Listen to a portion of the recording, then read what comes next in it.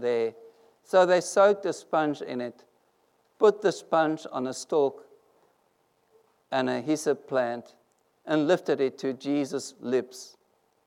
When he had received the drinking, Jesus said, "It is finished." With that, he bowed his head and gave up his spirit.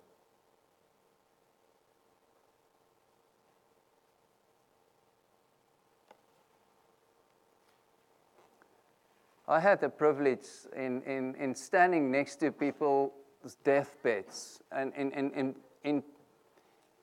helping the family when they're next to someone that they know is going to die now. Those are precious moments. Precious moments. It's difficult, but it's precious. At this scripture reading that we read, it is actually Jesus' deathbed. And it's very, very, very bad where he is, because all the flogging, all the shots he's taken. I've read through some of the Gospels again, and it just struck me again that they struck Jesus on the head with a stick. And it doesn't say once, it says again and again. And they blindfolded him, and they punched him. And they mocked him, and they spat at him. So Jesus' deathbed is completely different. I've seen people in suffering. I've seen people who are terminally ill, just fading away, and the pain is managed. The pain of Jesus is not managed. He is in deep, deep pain. And to understand why Jesus said it is finished, I thought it would be good for us maybe to start in the gospel that uses this word. The other Gospels does not use this word, tetelestai. It is finished. So let's go back into John, and I invite you to go back to John 1, where we know John that well. It's one of the only ways, one of the only Gospels that starts in this way. John 1 verse 1. In the beginning was the Word, and the Word was with God. Now skip to verse 14, and you'll see in verse 14, there's still a few people just paging, so I want you to read it and to listen it and to receive the word. So I'll start again. In the beginning was the Word, and the Word was with God, and the Word was God. Let's go to verse 14. The Word became flesh and made his dwelling among us. We have seen his glory, the glory of the one and the only Son, who came from the Father, full of grace and truth. While Jesus was walking on this earth, he showed God's nature, God's character. He spread God's love, and he offered people eternal life. So if you read from John 1 further on, you will see that the main thing that Jesus is telling them is there is life, and it's the life from God, and you can have part of it. And then, if we just go back a little bit, John the Baptist, when he saw Jesus coming to him, he said, there is the Son of God, the one who will take away the sin of everyone. So Jesus coming to show God's nature wanted to confirm what God wanted him to do. He wanted to finish what the Father has asked him to do.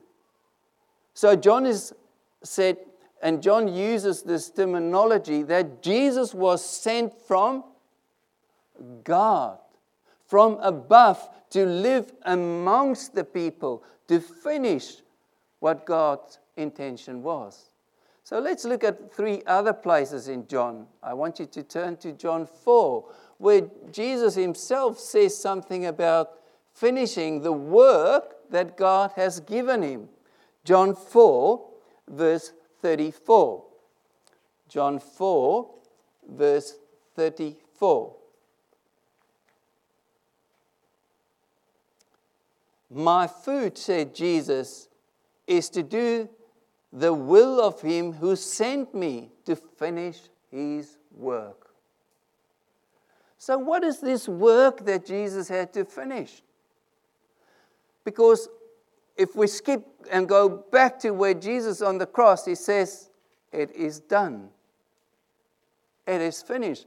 Let's look at another verse, and I ask you to go to chapter 17, where Jesus, after He's done all His ministry, chapter 17, John chapter 17, after Jesus has done all His ministry, He went back to the Father and He fell on His knees and He just prayed to His Father, deeply talking to His Father.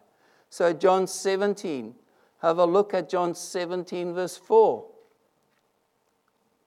I have brought you glory on earth by finishing the work you've gave me to do. John is one of the only ones that says this whole thing of Jesus going to the cross, dying on the cross, he's not focusing on the suffering, but he's focusing on the glorification, on the glory, on the triumph. And Jesus is this one who's saying, I have finished, Father. The next step for me, Father, is this brutal crucifixion. There was 3 ways that they executed people in the early days, in Jesus' time when He lived. The one was they cut people up. The second one is they burned people. And the worst of those 2 I've mentioned was crucifixion. The third text is the text that we read today. And it's happening on Good Friday.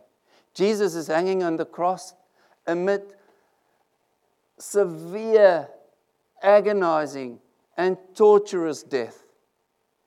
And He only speaks one word. It is finished. What is it that Jesus completely finished?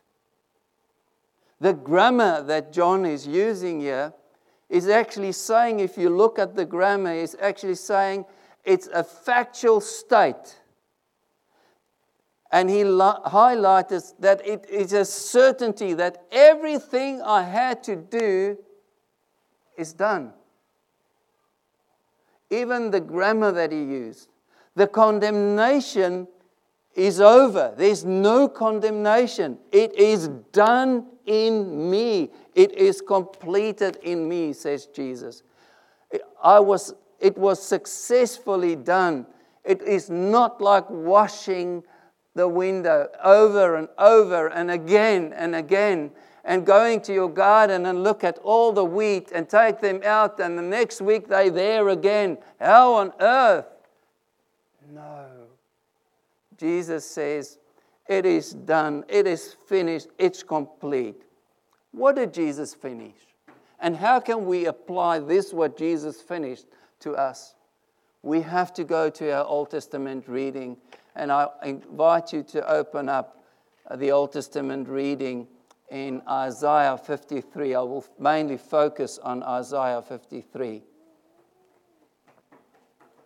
Isaiah 53 is one of the places where all the Old Testament prophecies pointed to the suffering of the Messiah and where He accomplished and answered them all. Now, can I just quickly remind you about something? So now we've jumped from Jesus to the Old Testament and we are hearing the word Messiah. So let's just refresh ourselves. In the Old Testament, it's Hebrew. So the Hebrew for someone who's anointed is called the Messiah. So in the New Testament, it's another language, and the language is Greek, and the word therefore is Christ. So if you talk about Christ, and you talk about the anointed, and you talk about the Messiah, it's just different languages. It's the same word, but it's 2 different languages. So the Messiah, the descendant, the son of David, was the one who everyone expected him to come and to free them from their enemies. He will sit on the throne of David, and everyone will be happy because they will prosper, and the king will rule forever. This was the thinking, and is still the thinking of a lot of Jews. When the Messiah comes, he will be the ruler, and we will have peace. I once had a Jewish friend back in South Africa that I visited, and one of the first things he always told me, remember, I'm a Jew, because he knew that I was a Christian.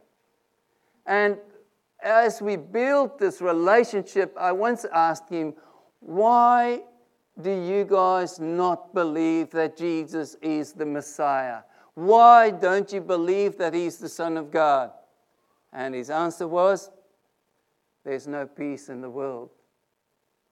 So the expectation of everyone was the ruler will come. And that was the expectation that they thought Jesus will do. He will be the one who will rule. And we will have worldly peace. However, Jesus filled these messianic prophecies in a very complete different way. And therefore we have to read Isaiah 53. The prophet who speaks in Isaiah 53, he knows most of the things that the people of the Lord went through. He knows the path of Israel. He has experienced God's wrath. He has experienced the nation's struggle. He's seen so many things. But amidst this all, this prophet is seeing something else that no human eye can see. And then he writes down something which is unimaginable at that stage. It's unimaginable. What he writes down here, Dietrich Bonhoeffer, one of the German theologians, he also said, here in Isaiah 53, here the Old Testament is at its limits. Glimmers of the New Testament is visible. Let's see how visible it is in Isaiah 53. Isaiah 53, let's have a look at a few of those verses. Let's start at verse 4. Surely he took up our pain and bore our suffering, yet we considered him punished by God, stricken by him and afflicted. Have a look at verse 5. But he was pierced for our transgressions, and he was crushed for our iniquities. The punishment that brought us peace was on him, and by his wounds we are healed. Have a look at verse 8.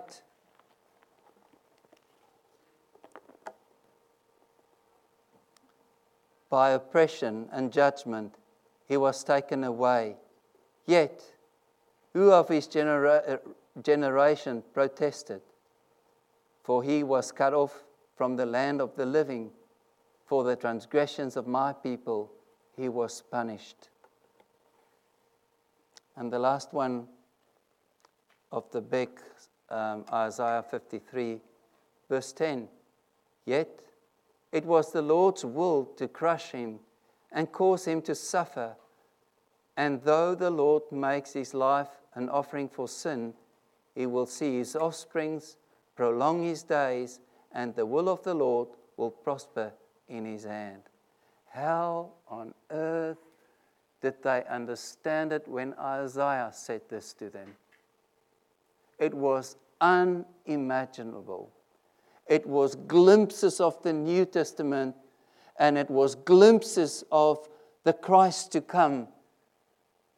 And he saw something of that. God has revealed it to him. We find something of these glimpses of the Old Testament in John, because the people in John, if you read the Gospel of John, did not recognize Jesus. Not all of them. There were people who recognized Jesus, but they didn't want to follow Jesus. As was pointed out on the corner post, I've got a corner post here. I don't know if you brought yours with, where Mark wrote about this conversation that people had on a program there. And the second last paragraph where these people spoke about how dangerous it is to believe that Jesus is the Son of God. The second last paragraph there, he says, why it's dangerous. It alters us. If we reject it, it alters us as well. It is incredibly dangerous. It's why so many people turned against it. People turning against the good news, against Christ, against what God has said, because it's dangerous. Because it's just unimaginable. They can't see it and they can't recognize Him after this all. People turned away from Him. And this is what Isaiah 53 says. He took our sufferings upon Him. He bore our sickness. And through His wounds there came healing for us. What about the soldier? Remember the soldier? The soldier didn't know Jesus. He didn't recognize Jesus while Jesus was alive. Only after His death he said, truly, this was the Son of God. The servant in Isaiah was rejected and despised. He was a man of sorrow, and he took the sins of others. Jesus connected these two roles and became the serving Messiah. And therefore, Jesus said, it is finished. Is this a certainty that Jesus dealt with all our sorrow, with all our illness, with all our sin, with all our iniquities? Here on the cross, at this moment, when Jesus said these words, He must have been close to dehydration. He must have been in a lot of pain. He lost a lot of blood. And still He says, it is done. In another context, the same word, tetelestai, is used when you paid someone else's debt. The word that they write on that invoice was, guess what? Tetelestai. It is paid. It is completely paid. Now, we have to stop here. This is the Old Testament. The Old Testament, this is what Isaiah saw. This is what the Lord helped him to see. Let's just revisit it for once more. And stand still from verse 3 to 5 to see what Isaiah saw, who the servant will be. Let's have a look at verse 3. Chapter 53. He was despised and rejected by mankind, a man of suffering and familiar with pain. Like one from whom his people their faces, like one from whom people hide their faces, he was despised, and we held him in low esteem. Surely he took up our pain and bore our suffering. Yet we consider him punished by God, stricken by him, and afflicted. But he was pierced for our transgressions. He was crushed for our iniquities. The punishment that brought us peace was on him, and by his wounds we are healed. Looking at these verses today, the cross can be a dead end. Playing with words. The cross can be a dead end. And for many other people it was. But Jesus completed the work. And from God's side, beyond the cross, there is something else. And let's look, what is this something else beyond the cross? Because just looking at the cross, and that's where everyone stood, we've done it. He says he is, but he can't even save himself. So if we look beyond the cross, where God is looking from, we can go to the New Testament. And I'm encouraging you to open your Bible or your Bible reading on your phone or where you read it at 2 Corinthians 5.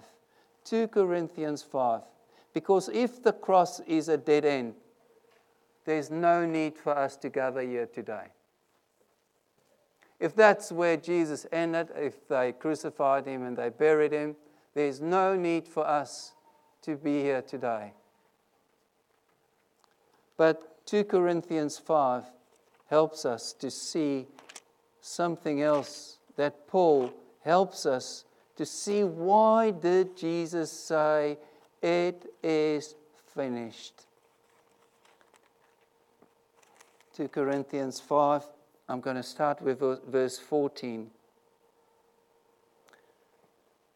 For Christ's love compels us, because we are convinced that the one died for all, and therefore all died.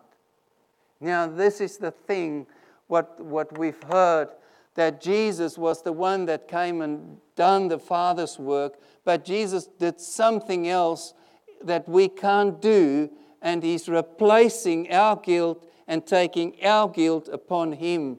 Jesus is the one who's on the cross, and we have part of this death, of his crucifixion. So when we look at Jesus, we can stand there and we can look at him and we can be filled with a lot of sorrow. But Paul says, if you look beyond that, if you look on the other side of it, it's you that's in the cross.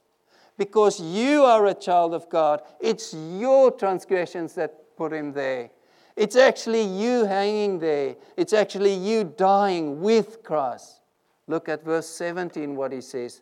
Therefore, if anyone is in Christ, it's a new creation has come. The old has gone. The new is here. So it's not ending there. Paul is building up this whole story up in 2 Corinthians 5, telling us that there is something else. Christ was risen. Christ is alive. And because there's a change that happened in there, it's not just a transferal, it's a complete new creation, a recreation in Christ. And God looks at us and says, because of Jesus, this is new. You are new. Those who believe in Jesus are made new. God has made it all happen. Look at verse 18. Verse 18 helps us a little bit more as well. All this is from God, who reconciled us to himself through Christ and gave us the ministry of reconciliation. Now let's just stand still. From God's view, because of Jesus' death, because of his resurrection, there is a new way towards God. Jesus is the one that actually builds a bridge towards God. I was watching the news. I was watching what happened in the mainland and in other places, and also where there's war. You remember those? I clearly remember they showed some of the bridges, and those bridges were blown away. Some of them went down the river, and this is where Jesus is actually making the difference. Reconciliation between us and God is not that there's a distance between me and God. Suddenly there's a way towards God, and this way towards God is beyond the cross. The way towards God is where Jesus is building this bridge, taking our hands and taking us along with him. Look at verse 19. God was reconciling the world to himself in Christ, not counting people's sins against them. And he has committed to us the message of reconciliation. The relationship with God is restored. All because of what Jesus has completed. Because Jesus had a mission and he went to God and said, "It is finished." And he went through to the final stage and Jesus said, "It is finished." Let's just go to one more place in the New Testament and go to Colossians. And from there on we will look, what does it mean for us? What does it mean for us? How can it apply to me today? Colossians 2, verse 13.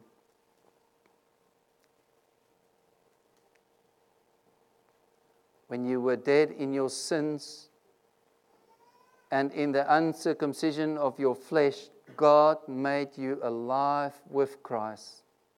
He forgave us all our sins. The word Jesus used on the cross was emphasizing what Paul is saying here. God made you alive with Christ. He has forgiven you all your sins. Tetelestai. It is finished. No one needs to do it again. No one will be able to do it again. No person, no one. Verse 14. God wiped out the charges that were against us from disobeying the law of Moses. He took them away and nailed them on the cross. The charges against us are paid. My current charges, my past charges, my future charges are paid on the cross. Now let's just stop here. Some of you had many Easters. Some of you had a few Easters. And some of us are still hoping to have many Easters. What is the message of Easter? Jesus came, according to John, to give us life. Jesus came to forgive our sins.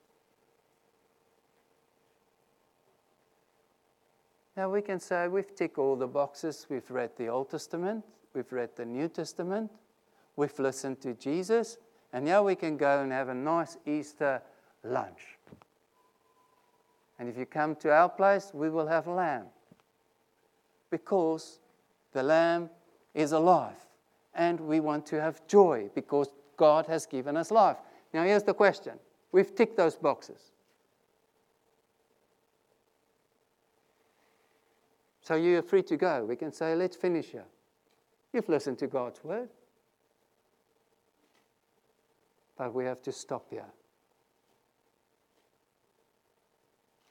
Because there's an invitation of Jesus, and this invitation is there to you not just on Easter weekend. Jesus is saying, bring your hurt. Jesus is saying, bring your anger. Bring your sorrow. Bring your sin. Bring your disobedience. I can carry it. Remember, Jesus is on the cross where we are. He says, I can carry it. He says, I want to carry it. No, Jesus, you don't know me.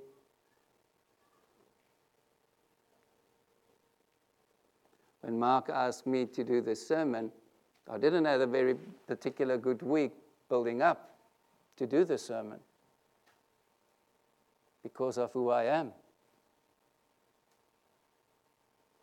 But here's Jesus saying again, bring your deepest fall to me.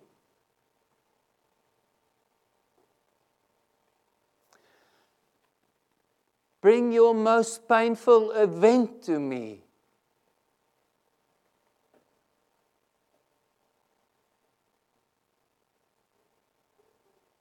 Bring your deepest mess to me.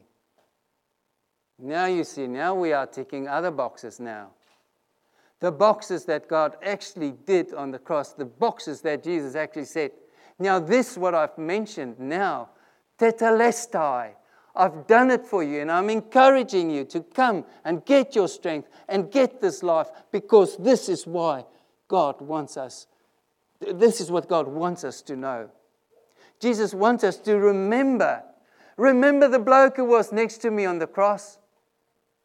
Remember I said to him, I'll remember you. This is what Jesus is telling us when he says, tetelestai, I will remember you. I will remember your sorrow. And I wish I could say a few names. I don't know everyone, but let's close my eyes and say, Paul, John, Sue, Mary, Anne. What's your sorrow? Why do you bear it time and time again? Listen to what Isaiah 53 says. The Son, the one expected, He's going to bear it. So why do we suffer? Yes, we will suffer. But it's encouraging us what we can do. Jesus says, I will remember your pain. I will remember your suffering. But you won't be punished for it.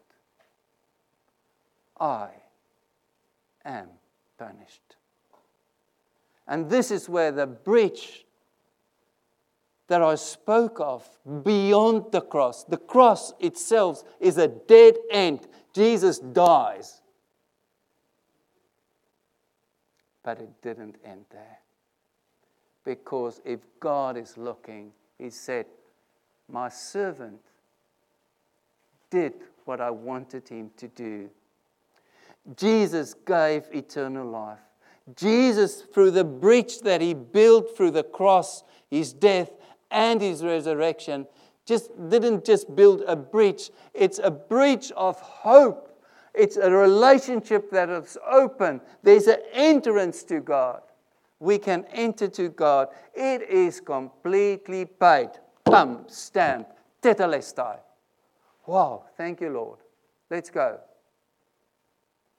Let's say, tetelestai, amen, let's go. No, it's not finished.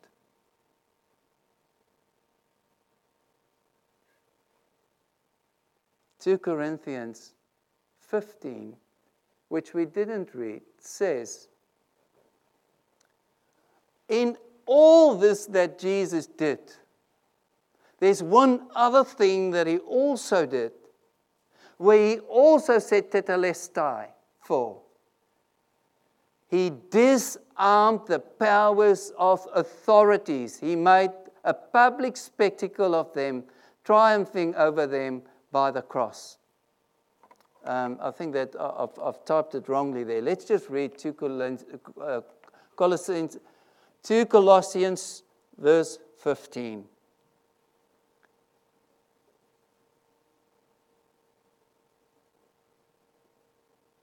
And having disarmed the powers and the authorities, He made public spectacle of them, triumphing over them by the cross.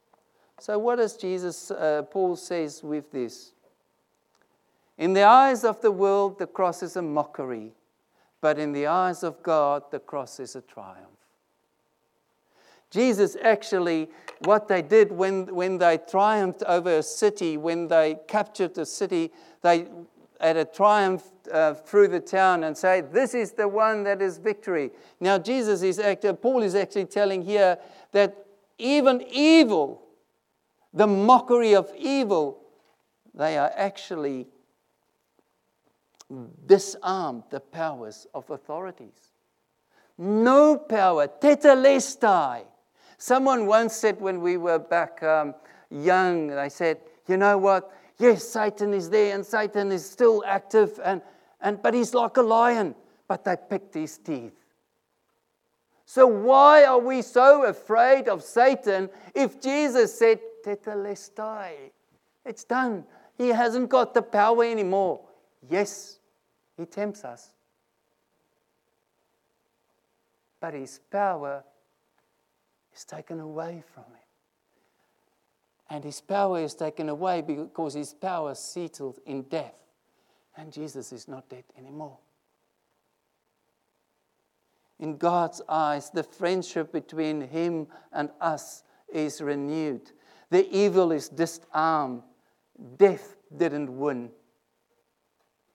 Suffering and hardship did not have the final say because of what Jesus did, because he lives.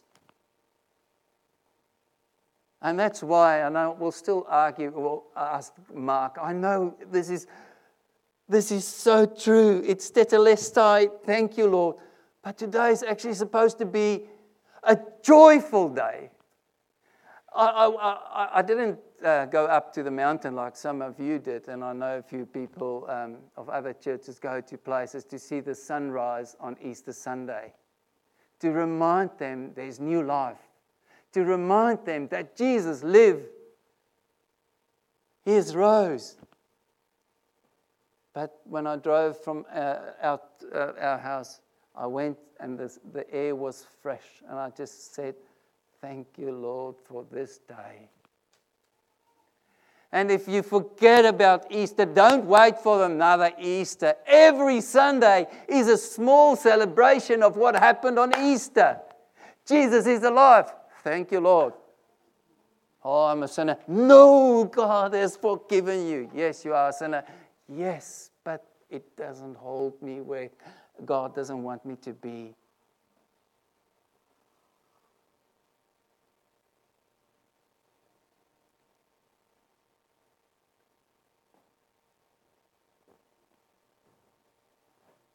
My debt. What about my debt? We didn't say much about our sin. I just went through some of your sorrows and confronted you with a few others.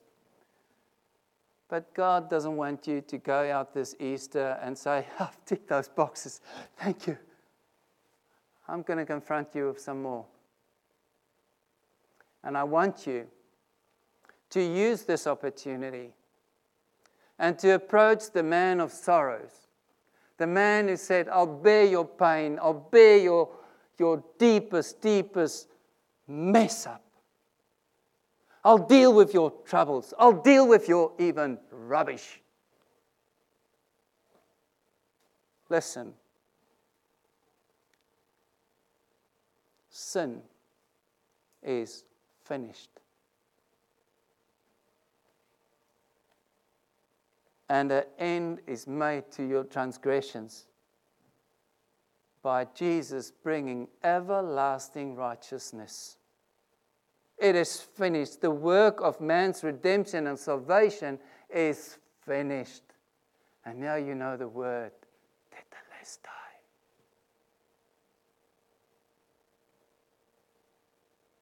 And Jesus died then. Everything. Go and read John 19. Everything was finished. Now you will say, okay, there are still things in my life that brings distance between me and God. I know about this breach. I know about the cross. I know that God is taking my hand. I heard what he said here. What is it that brings that distance between you and God? What is that? What brings that distance between you and other people?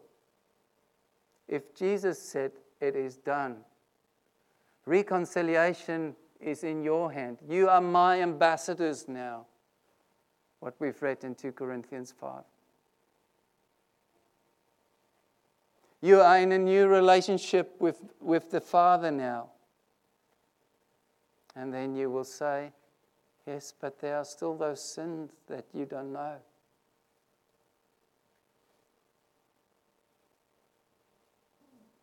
Or you will say, you know what? You don't know my past. You don't know me.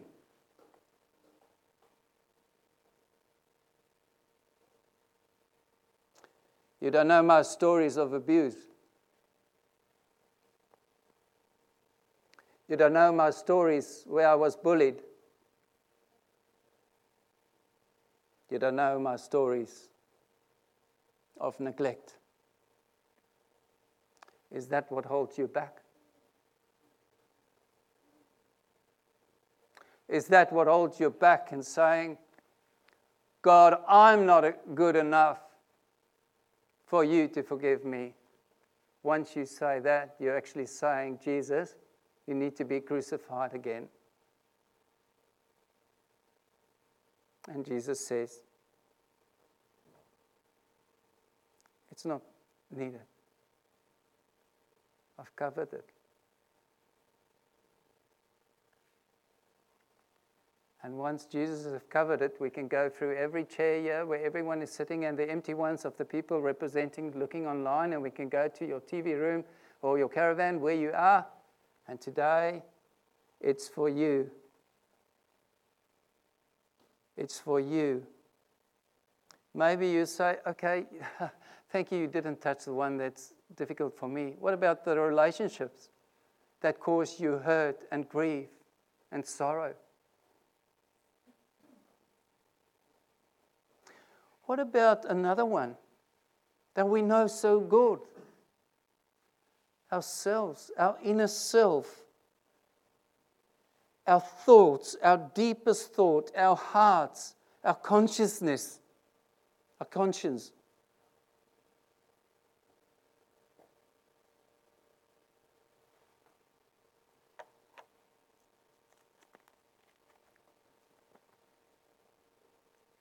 What about your guilt? Our guilt is an ugly thing. It tries to come and visit you. It tries to make you feel guilty. It tries to befriend you. And guess what? Guilt succeeds. And guess what happened with us? We become more anxious.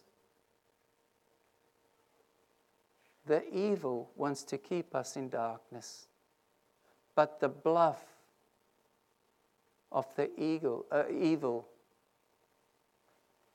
is out. Jesus said, evil has no power anymore. Tetelestai. It is finished. Why do we give the evil so much power? The power of the resurrected Jesus is what you have available. Now, I want to give you a little moment. I don't know your sorrow. I don't know your guilt. I don't know your most inner thoughts about yourself, about life. I don't know your past. If it's neglect, if it's abuse, I've just touched on it, and you know what it makes you think of and feel, and how draining it is. If it's failure somewhere, what do you need to do with it? Jesus said, that's why I want to say tetelestai, come to me today again.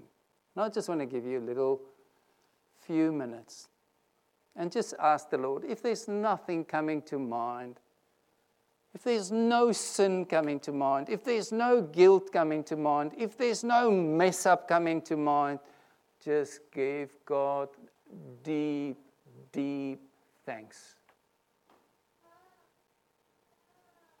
Everyone, no matter how old you are, just use this few minutes to give God the glory. Remember what Jesus did when he was finished? I'm encouraging you to do this with the Lord, the Father, to give him glory by bringing this struggle, Easter 2022, back to the Lord.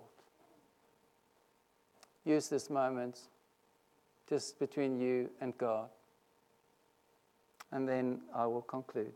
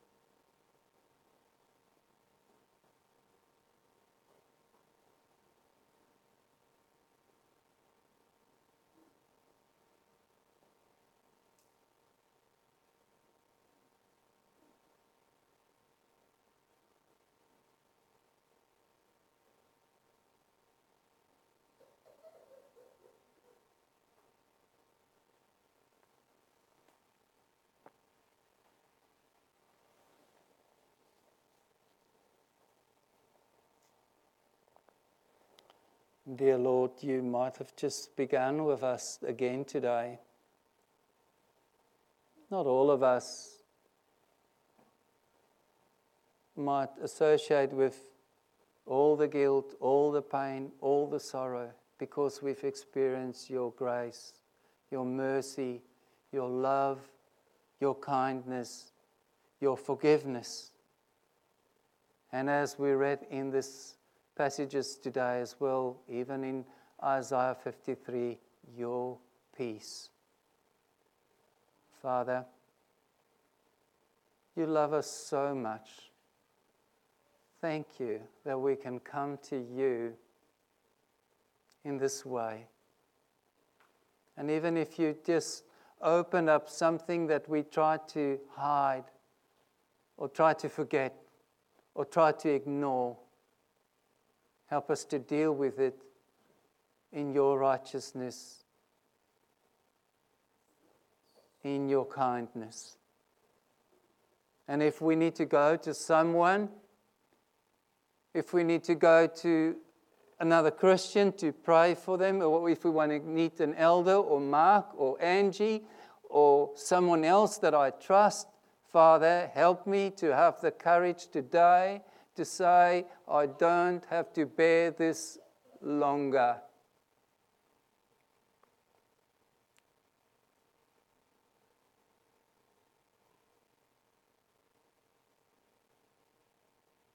Thank you, Lord, for setting us free, for showing us grace, opening up a bridge to go to our Father and back to us again. Make us deeply, deeply thankful. We ask this in your name. Amen.